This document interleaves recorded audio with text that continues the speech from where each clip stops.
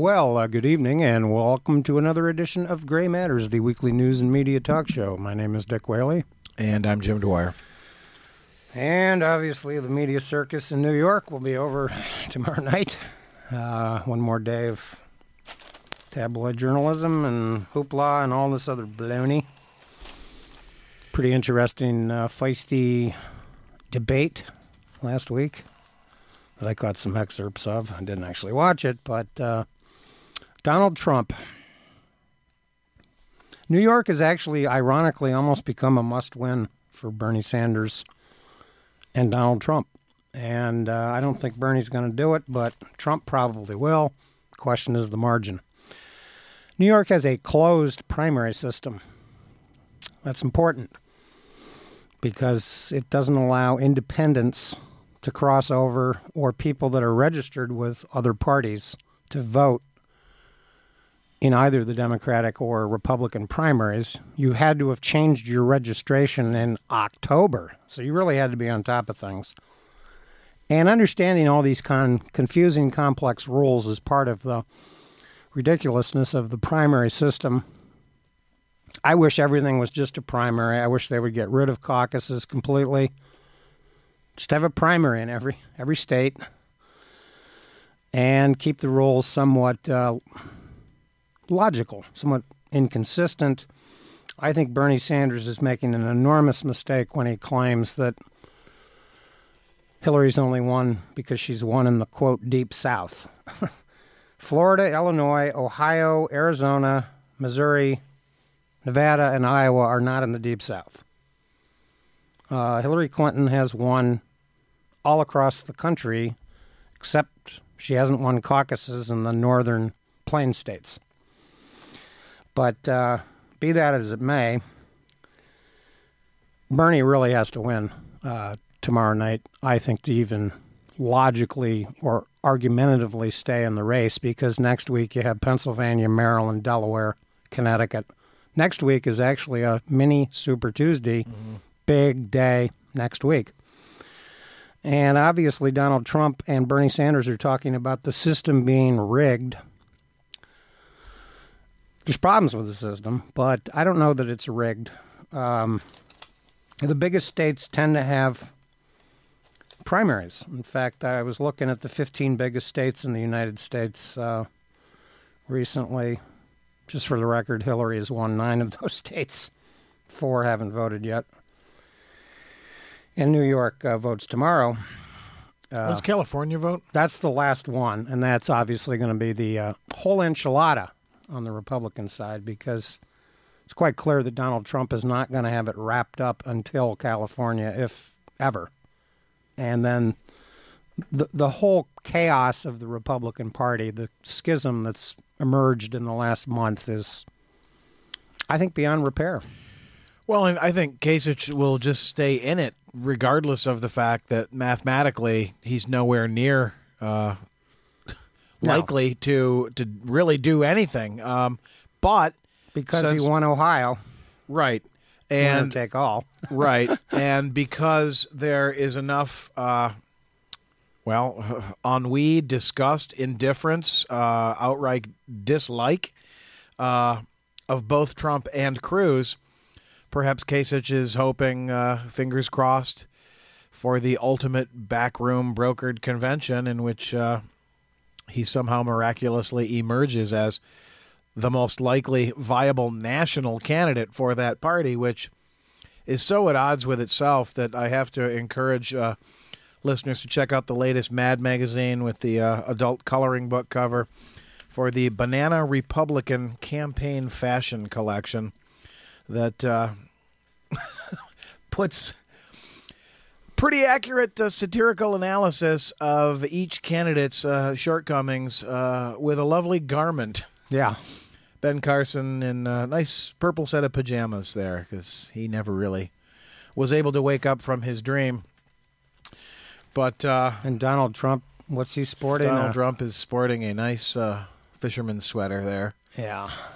Well, he looks pretty good in that photo. A lot better than he does on television. You've somehow made the transition from social pro-choice liberal to Bible-quoting xenophobic conservative. So now Transition your summer outfit into one that's perfect for fall.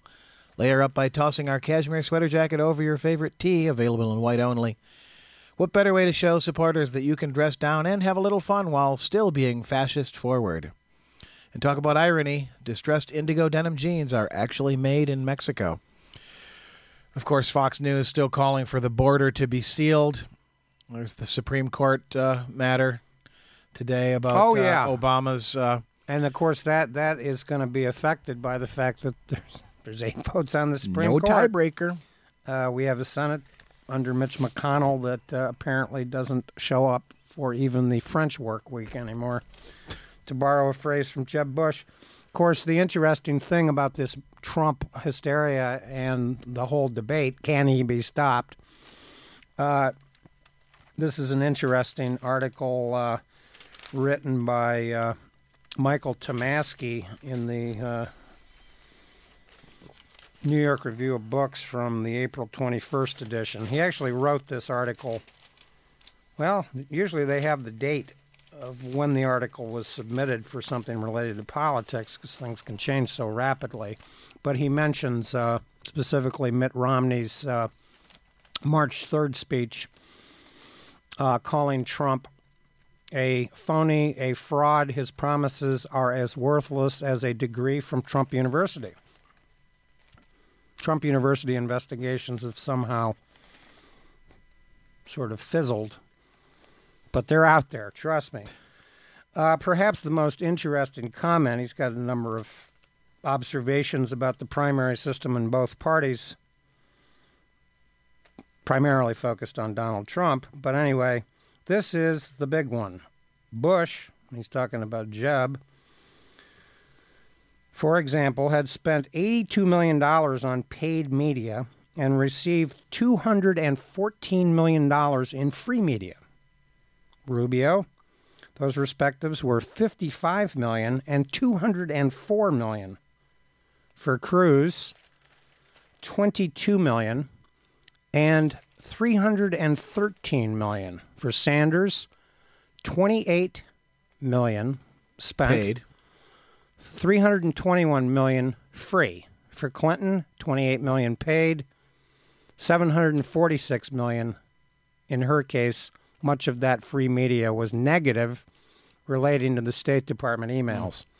And Trump, he spent not more than $10 million on paid media and received $1.9 billion in free media. Wow.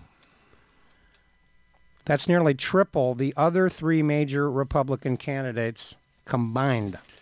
And, you know, you can complain about the rigged system, but you got to remember that the parties themselves make those rules. Yes. This is not some sort of national or federal law. But who's responsible for giving this free media away? Well, it's the mainstream media. Well, sure. The mindless obsession with, in Hillary's case, a scandal that doesn't really develop or lead to anything really salient. And in Trump's case, just the unmitigated freak show. Well, and it's interesting that in this in some of the observations that Tomasky makes in this speech, he points out that on the evening of March 8th, when Trump won in Michigan and Mississippi and Bernie Sanders scored his upset in Michigan, all 3 cable networks carried Trump's full 45-minute rambling monologue. Such election night speeches usually run 15 minutes. They skipped over Hillary Clinton's and John Kasich's speeches, although MSNBC broadcast Clinton's speech in its entirety, but only on tape delay after Trump was finished. That's the bias. That's MSNBC. Right. That's the, quote, liberal cable political network. And you have to wonder, are they just sort of like, let's go with that because he's going to say something crazy? Or is it, oh, no, that's the most important speech? Yeah, well, that, of course, I think, I don't remember this for a fact, but I think that was the night where he talked a lot about the stakes and the water, and I think he was in Florida at the time, bragging about his commodities for sale. Of course, he was declaring himself a winner. Vote for me, I'm a winner.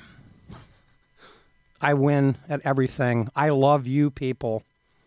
I particularly love the dumb white people of Tennessee. He goes out of his way to praise dumb white people for some reason in every speech.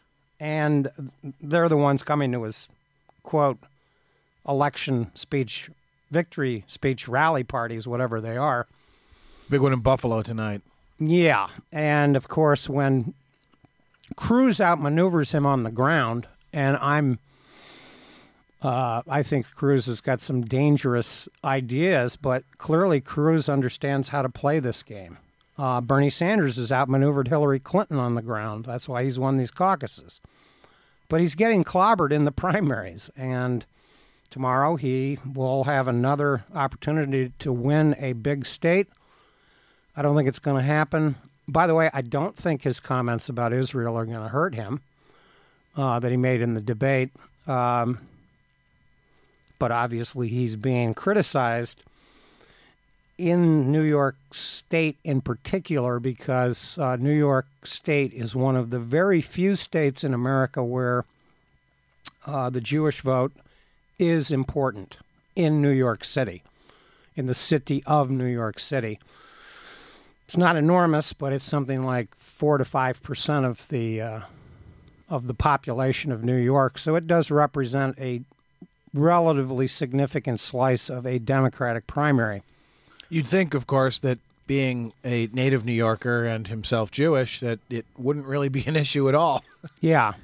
Well, I think that he was absolutely correct about disproportionality. Disproportionality is a concept of just war and is a response that people need to consider when we have these debates about policy. So, for instance, today we get a report from Afghanistan about civilian casualties last year. There were 2,000 civilians killed or wounded and more than 80,000 people displaced in the Afghan conflict, according to the United Nations. That's what they said Saturday. This article by Majib Mashal. Might be mispronouncing that last name. But what's interesting here is, among other things, the UN's mission in Afghanistan documented 600 civilian deaths and 1,343 wounded in the first 3 months of 2016. The Taliban has rejected the latest efforts to bring peace talks to the table, while the death toll fell 13% from the same period last year. The number of wounded increased. The report blamed the insurgents for 60% of the casualties and forces on the government side for 19%. That, of course, is sufficiently vague to exclude the United States. The United States is obviously on the government side. We are continuing to participate in airstrikes in Afghanistan, though we have very, very few, quote, troops on the ground. So combat missions in Afghanistan by the American military are fairly few and far between, but airstrikes continue. In my opinion, there's been way too much focus on somewhat irrelevant issues related to the campaign that are unfocused on these ongoing wars and the real problems. The Republicans have successfully run a campaign of fear and hate in the United States. Fear about terrorism, which is relatively strange. Since Obama became president, 225,000 Americans have died in gun violence. How many have died in terrorism? It's not even 50. Of course, today the Boston Marathon was held. That's an anniversary of a terrorist attack. They do occasionally happen. But if you got the impression that America is under attack from terrorists because Obama's not doing anything, you have to kind of wonder what country you're in and why these issues are confused in the minds of the public. And, of course, the fear and hate is part of the immigration hoopla. Right, which realistically speaking is not really anything like the crisis that the environment, the crumbling infrastructure, lack of pay equity, Sure. still struggling with an imperfect healthcare system. There are a number of serious substantive issues that, with careful deliberation, could be addressed, but nobody wants to carefully or thoughtfully deliberate upon them, certainly on the Republican side. And of course, just to use an example that you just cited, the crumbling infrastructure, that would create American jobs immediately. Precisely. Immediately. You can't export a road repair or a bridge repair to China. Trump might figure out how to do that. Of course, it turns out that some of his campaign goodies were made in China. Ridiculous, but not surprising. And as for the Trump steaks, one has to wonder where they come from. I am almost curious to Not Soylent Green, but contemplate whether it's a 3D printer. Makes you wonder. Yum, yum. Yum, yum. Open the pod doors. How? Well, the other thing that, despite all of the noise and chaos surrounding the continuing debacle that is the Republican campaign session, there's a story today that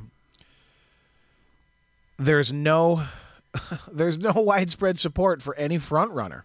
That there are, I think the numbers were 71% of people polled said they would not support Donald Trump as a presidential candidate. 68% said they would not support Ted Cruz as a presidential candidate. Yet they're winning. 61% said they could not support Hillary Clinton as a presidential candidate. And these are the ones with the most votes. Well, not only are they the ones with the most votes, but they're going to likely be the candidates. Indeed. It would take a miracle for Bernie to really come back. I think the math alone is, which the media never talks about. They keep talking about Bernie's comeback. Bernie has done well in the caucus states that he's won, but these are small states. Just remarkable that Florida alone has more people than Washington, Alaska, Wyoming, Minnesota, Utah, and Wisconsin combined. So that's just one primary where Bernie was crushed in a open primary, in a primary. Of course, there was an interesting Republican race that night because the Marco was still in the race. Yes. The Donald convinced the Republican voters that Marco was not ready for prime time yet. Too many sweaty debate performances. Sort of a confused approach to where he stood on some issues. And he got cleaned. His clock was cleaned pretty good by Ted Cruz over a couple of votes that he made that he just couldn't really explain why he had switched his position other than showed that he was opportunistic. Yeah. And switching the positions didn't help him politically. So the whole thing was mysterious. I don't eliminate Marco Rubio from a comeback at some point because he's young. But 40 days in the wilderness is something that I think he's going to have to spend more than 40 days. It might have to be a decade. People are going to have to forget who he was or why he was such a dismal candidate, even though the Washington media loved him. And it even anointed him at one point as... He was what they wanted. He was what they wanted, but it was so clear that he was completely inadequate for all kinds of reasons that it was sort of mind-boggling. Of course, by that point, Jeb Bush's performances were so dismal themselves. He at one time was the, quote, mainstream candidate, but he was just running with the wrong name. You are not going to follow in the footsteps of the worst president in American history with the name of Bush. Not when your campaign signs say Jeb, exclamation point. It should have said Jeb, question mark. or something even worse. Very interesting, by the way, how this so-called Black Lives Matter controversy has just fizzled into nothingness. Why? Because Bernie Sanders voted for the crime bill. So even though Bill Clinton had this big moment, I'd like to point out, by the way, just this is from the 16th of November. Baltimore homicide surpasses 300 for the year. This is last year. That's Baltimore. As I was suggesting last week, the crime issue, very complicated, and the big aftermath of all the investigations into the crime bill kind of demonstrated that this really, A, wasn't going to work for Bernie Sanders as an issue, and B, it sort of ignored the facts about crime. And I was talking a little bit about this last week, so I just want to finish up on this one paragraph by Jed S. Rakoff. Unfortunately, I took this out of the New York Review of Books, so not familiar with who he is exactly, but this article was written in May of 2015.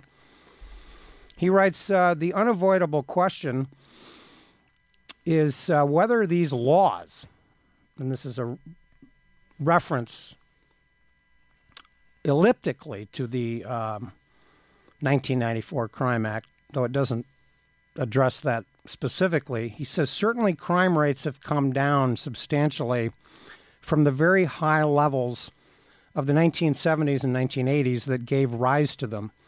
Overall crime rates have been cut nearly in half since they reached their peak in 91, and they are now at levels not seen in many decades. A simple but powerful argument can be made that, quote, by locking people up for extended periods of time, the people who are most likely to commit crimes, we have both incapacitated those who would otherwise be recidivists and deterred still others from committing crime in the first place. But is this true? The honest answer is we don't know. And this, of course, is an analytical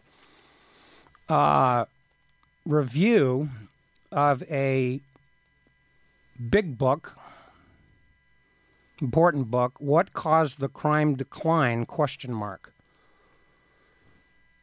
A report by Oliver Roeder, Lauren Brooke Eisen, and Julia Bowling, with a foreword by Joseph Stiglitz, and an executive summary by Inamai Chettiar of the Brennan School for Justice. There's a website, you can check it out. This is from the May 21st, 2015 edition of the New York Review of Books that analyzes the intellectual debate about the decline in crime, or why there was such an explosion in prison construction in the 1970s and 1980s. All of this happened before Bill Clinton was president, by the way. Well, as you mentioned last week, part of the so-called war on drugs was a war on some people who use certain drugs, but maybe not other drugs. Well, and when you have a disparity in the sentence for crack cocaine right. of 100 to 1, that's problematic. Now, I think that there are clinical doctors and substance abuse professionals that would argue that crack cocaine is much more debilitating on the brain than powder cocaine. But why such a disparity? And why, the crystal meth OxyContin epidemic that the media keeps talking about constantly here in the United States this year is affecting rural white areas of America in unbelievable proportions. Is there a corresponding jailing of these people? We don't know. But certainly some aspects of this complicated socioeconomic issue are being looked at even by conservatives in Congress for once. I think that the Rockefeller laws, and I'm referring there to Nelson Rockefeller, he wrote these tough 3 strikes and you're out type of laws in the 70s in the state of New York As governor. when he was the governor. He was the governor of the Attica. Mm-hmm. He was governor of New York when the Attica prison uprising took place, for instance. So crime is a very complicated social issue that we need to have more discussions about. But, for instance, the California 3 strikes and you're out laws were passed under Republican governors in the 1980s. George Dumagian, Pete Wilson. These things preceded Bill Clinton. It's not to say that the crime bill was even properly, should have even been called a crime bill, because when you look at all the other stuff that was in it, it was one of these crazy omnibus bills that has a lot of Catch-all nonsense. It's got nothing to do with the, quote, crime problem. But they're padding up the bill to get the votes. And the crime bill, by the way, I don't remember what the vote was, but it was overwhelmingly in favor. Because a politician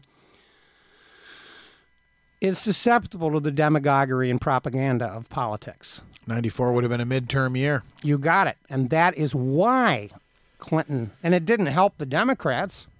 Not that year, no. Bill Clinton lost control of Congress. Yep. So Hillary Clinton, for instance, and the Iraq War vote, just to talk about that very briefly, because I think this is another sort of bogus Bernie Sanders issue. Hillary Clinton voted for a Senate bill that was passed in October of 2010. It was not a vote to go to war. The Bush administration took America to war. They did so after they lied to the United Nations about anthrax. Colin Powell was one of the stars of that show. But the facts about the Iraq War are the project for the new American century, and the neoconservatives were responsible for that war. That was a 5-year propaganda effort by Donald Rumsfeld, Dick Cheney, Paul Wolfowitz, Richard Pearl. We know their names. They were bombarding the media constantly about overthrowing Saddam Hussein.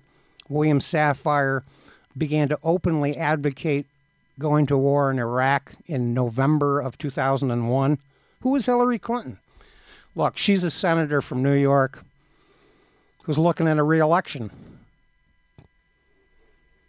It wasn't a vote to go to war. It was a vote to put pressure, authorize the Bush administration to put pressure on the UN, which Bush tried to do, and the UN voted him down. Yep. So the Iraq War has nothing to do with Hillary Clinton's vote on the Senate resolution in October. That Senate resolution in October, by the way, was orchestrated by Karl Rove. Why did they have the vote 3 weeks before the 2002 congressional elections? Demagoguery, propaganda, the usual nonsense that goes on in the political. And this is what our system needs to be wary of. And when amnesia starts permeating political debates, I am troubled by it. I'm not saying that Hillary Clinton is she's obviously more hawkish than Bernie Sanders. Oh, clearly, I think. Bernie Sanders, by the way, at the time was in the House of Representatives. He voted no. Whether or not he was a leader of the opposition, I don't know. But what I do remember is that Carl Levin, our senator from Michigan, Ted Kennedy, Russ Feingold, and Robert Byrd, of all people, from West Virginia, were the leaders in the Senate against the resolution. The resolution as such passed overwhelmingly. And many Democrats who voted, quote, for this resolution voted not because they believed in the resolution, but because they didn't want to have to deal with a re-election problem. And this issue was going to be a big issue in the 2002 election and the 2004 elections. That's 2/3 of the Senate right there. Yep. Virtually no Republicans in the House of Representatives voted against this war resolution. Ron Paul was an exception. Connie Morella voted no, and she was defeated 3 weeks later. Jim Leach voted no. He was a powerful committee chairman that had expertise on the budget. He survived. Demagoguery was used repeatedly in the Iraq war fiasco. And yes, it is the biggest foreign policy blunder in American history. We're looking at the results in Syria today. Syria is a complete mess. The war in Iraq is continuing day after day after day. And yet Americans are being told by Trump and Cruz that terrorism here in the United States is a threat. Just like to remind you that you are listening to WCBN FM Ann Arbor. Yazoo City Calling will be coming up shortly.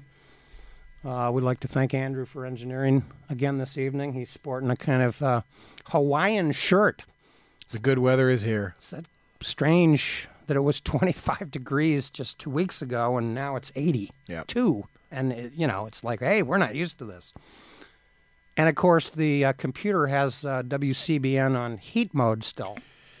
Yep, the U has an on and an off switch. Hal, open the pod doors, please. It's a remarkable situation. But it's going to be... I don't think, by the way, that the free trade issue is going to play big in the New York. But Pennsylvania in a couple weeks, next week? Maybe. Yes. Big state.